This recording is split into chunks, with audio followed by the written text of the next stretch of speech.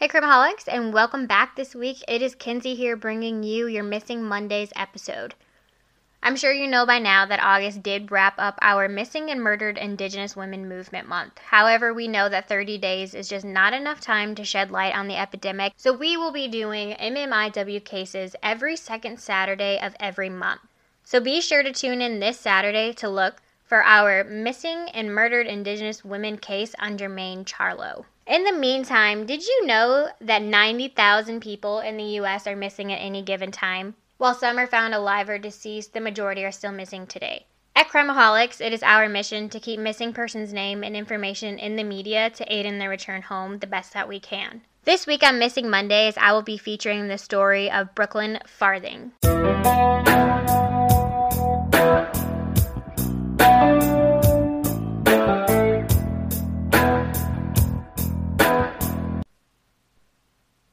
Brooklyn Farthing, who goes by Brooke, is from a very small town in Kentucky called Berea. Berea is a very small town where everybody knows everybody, and this is a town that is actually on my top list of favorite places in this country. Berea just has like that really small town feel that I love, and it's known for its festivals and historic restaurants, and it is home to the well-known liberal arts college, Berea College. Brooke was last seen in the Dillon Court area of Berea between 5 a.m. and 6 a.m. on June 22, 2013. Brooke is a white female with blonde hair and brown eyes. She stands at 5 feet, 1 inch tall, and at the time of her disappearance, her weight was unknown. She was last seen wearing a gray FFA shirt and light blue jeans. According to Brooke's family, she had a major love of nature and could sometimes be a tomboy, but she also had a big love for clothes and makeup.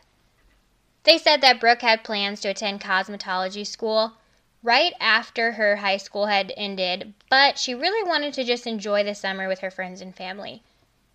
Everyone in Brooke's family stated that she was the glue that held them together. Everybody was always happy and loving when Brooke was around, and she did everything she could to make everybody happy. According to an interview that Brooke's older sister did on Investigation Discovery, on June 21, 2013, it had started out as just any normal day for Brooke and her family. She stated that Brooke and her younger sister Paige were going to go with their mom to get their driver's license that day. Brooke ended up passing her test, but her little sister Paige did not. Brooke was super happy about this and wanted to go over to her sister's restaurant where she worked to tell her the big news. Her older sister stated that Brooke was really proud of herself and was just smiling ear to ear, but her little sister Paige was really upset about not passing her test. Not only was it a really, really exciting day because both girls had their driver's test, but their family had a big birthday party to celebrate that Friday evening. They were going to be celebrating their grandpa's 70th birthday. The family gathered to celebrate their grandpa's birthday, and after his birthday party was over, Brooke and Paige had plans to attend a party of a mutual friend there in their town. And according to Still a Mystery, the girls left their grandpa's party and went back to Brooke's house to get ready to go out for the night. Her mom stated that all the girls were in a really good mood, they were laughing, cutting up, just being normal teenage girls. This party ended up being in the middle of a field, and they would have like a huge bonfire. And according to her sister, this is not something that's unusual for teenagers in that area. Growing up in Illinois, this is something that we also did too. This isn't totally unusual out in the Midwest area to just pull up in a field, have a big bonfire, and play music and hang out with your friends. Brooke's sister Paige said that Brooke seemed to be having a really good time and nothing seemed out of the ordinary. She ended up leaving the party early and would leave Brooke behind. And unfortunately, the friend that Brooke had plans to stay with that night would end up leaving the party with a boy. And this would end up setting off a huge argument between Brooke and this friend. Brooke got really upset and told the friend, just forget about it, I'm not going to stay the night with you. I'll just find my own way home. This friend and the boy would end up leaving Brooke, and Brooke continued to hang out at the party and have fun despite not really knowing how she was going to get home that night. And rule number 1 of Girl Code, you never leave your friends alone by themselves for any reason whatsoever when you go out. While Brooke was trying to find her way home, she ends up running into a boy that she went to school with, and he was very heavily intoxicated. And Brooke, being good friends with this guy, wanted to make sure that he got home safely. So Brooke ends up seeing this older man at this party. And this older man was actually really good friends with Brooke's ex-boyfriend, Jared, who at the time was working a late-night shift at a local factory. According to Still a Mystery, this older man lived with Jared for about a year during him and Brooke's relationship. Their relationship lasted about 3 years, so Brooke had been around this man quite a bit before and felt comfortable enough to go with him to get home.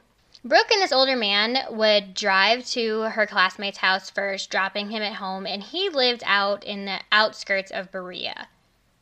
After dropping off his classmate, the guy ends up, for whatever reason, taking Brooke to his house for unknown reasons. His house was also on the outskirts of Berea, but according to her mom, Shelby, it's not a place she would have ever feared for Brooke to be. She stated that Brooke's Sunday school teacher just lived a few houses down from this guy's house, and that a close friend of theirs also lived in that area as well. But what is really strange about this whole situation is that at the time of him taking Brooke to his house, he was going through a really bitter divorce with his ex-wife, and their home was in foreclosure. So it was just him living in this foreclosed home that had no electricity or running water. And the house was pretty tore up, and there was basically just a couch and a bed inside the house. Once getting to the home, Brooke would end up calling her sisters to come get her because she's feeling really scared and uncomfortable being with this guy. Her sister Paige stated that their other sister was heavily intoxicated and could not drive. Without Paige not having her driver's license, she was not going to be able to come and get Brooke.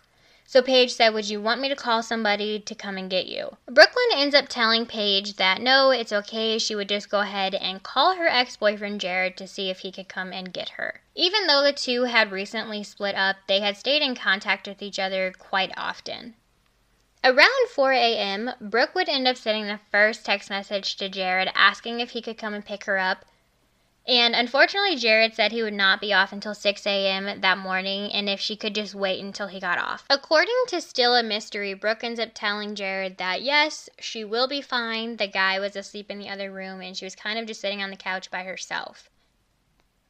However, things end up taking a turn for the worst, and around 4:35 a.m., she ends up sending text messages to Jared that say, "Can you please hurry up? Hurry, please, I'm scared." Given that Jared was at work and he was not really paying attention to his phone, and the last message he got from Brooke said that she was fine, he did not end up checking Brooke's messages right away. At 5:30 a.m., another text ends up coming in from Brooke, and he did end up checking this one right away. And this message ended up saying, "Never mind, I'm okay, and I'm going to go to a party in Rockcastle County." Around 9 a.m. the next morning, Brooke doesn't end up showing up to a car show that she was supposed to attend with her friend Matt. He stated that he called several times and never got an answer, and her family gets really frantic because this was not like Brooke. According to her mom, Shelby, Brooke was always the type of person to text you and let you know where she was, how long she was going to be, and if she was going to be coming home late or not. Her family ends up calling her ex Jared, and he tells them about the really strange messages that he got. Right away, her family knew something was off.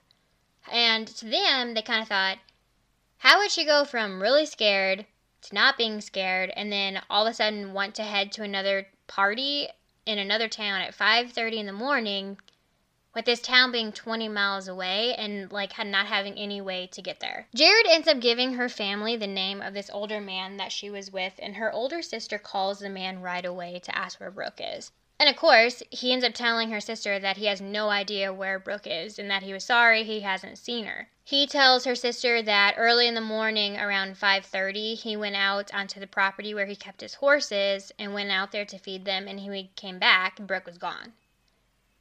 He ends up hanging up the phone with her older sister, and with no leads or any whereabouts with Brooklyn, her sister just goes into full panic mode. But shortly after they ended their phone call, this guy ends up calling back, and right when her sister answers the phone, he says, "Ma'am, I'm really scared." And of course her sister's thinking, okay, why do you have any reason to be scared? So she asks him, okay, why are you scared? And this older man ends up telling her that when he went out to feed his horses, Brooke was in the house by herself. And when he came back, his house was on fire.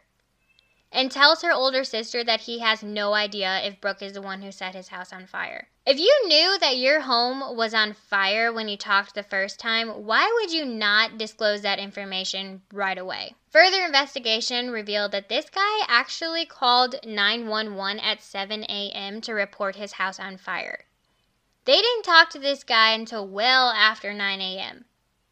So he knew for 2 hours that his house had already been on fire and that their sister was last in that home. Why would you not disclose this information if you were not guilty? Her family ends up calling the police to tell them that Brooke was missing and that she was last seen at that home with this guy. When law enforcement got to the house, they found the couch that Brooke had been sitting on, and it was completely burned to the metal.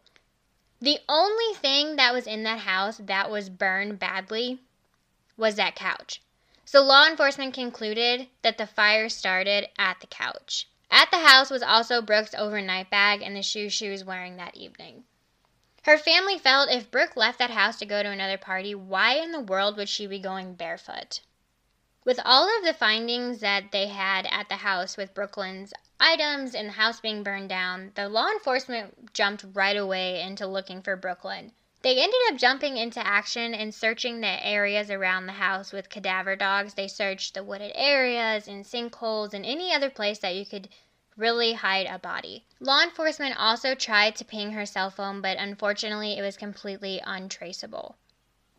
The man ends up being questioned by law enforcement, but doesn't become a suspect, which is really weird to me because how the heck do you have a girl in your home sitting on a couch? You supposedly go out to your horses and you come back and your house is on fire. I'm sorry, but it's not a coincidence. You don't just have this girl at your home, she's scared to death, and then somehow a mysterious text comes through that she's not scared anymore.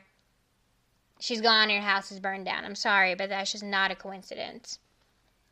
Many people in the area felt that Brooke's disappearance may be connected to one of the other 100 girls who went missing in the Heartland area, but her family just does not agree. Her family truly believes that this man that was last with Brooklyn is the person responsible for her disappearance, but without any leads or hard evidence, Brooke's case ended up going cold. However, this year, in the early summer, Joshua Hensley, the last man that was with Brooke, was arrested on child exploitation charges. Unfortunately, there has been no new developments in Brooke's case, but we are all hoping and praying that his arrest will bring her family some answers. Listening to Brooke's family talk about her and her disappearance is just utterly heartbreaking. Her family at this point just wants Brooke home, whether that means she's alive or deceased. It is freaking them out to think that Brooke could have been kidnapped and have been sex trafficked in that area. At this point, they want any type of answers, whether it's good news or bad news, and that, being a mom, is just heartbreaking to think that you get so desperate that you'll take any type of answer, whether it's good or bad. Brooke Farthing was last seen in the Dillon Court area of Berea, Kentucky between 5 and 6 a.m. on June 22, 2013. Brooke is a white female with blonde hair and brown eyes. Brooke stands at 5 feet 1 inches tall, and at the time of her disappearance, her weight was unknown. She was last seen wearing a gray FFA shirt and light blue jeans. If you have any information on the disappearance of Brooklyn Farthing, you are encouraged to call the Madison County Sheriff's Office at 859-623-1511. If you haven't already, I highly encourage you to join our Crimeaholics podcast discussion group on Facebook or follow us on Instagram, where we will have more information and pictures of Brooklyn Farthing. Crimeaholics, as always, be aware and take care.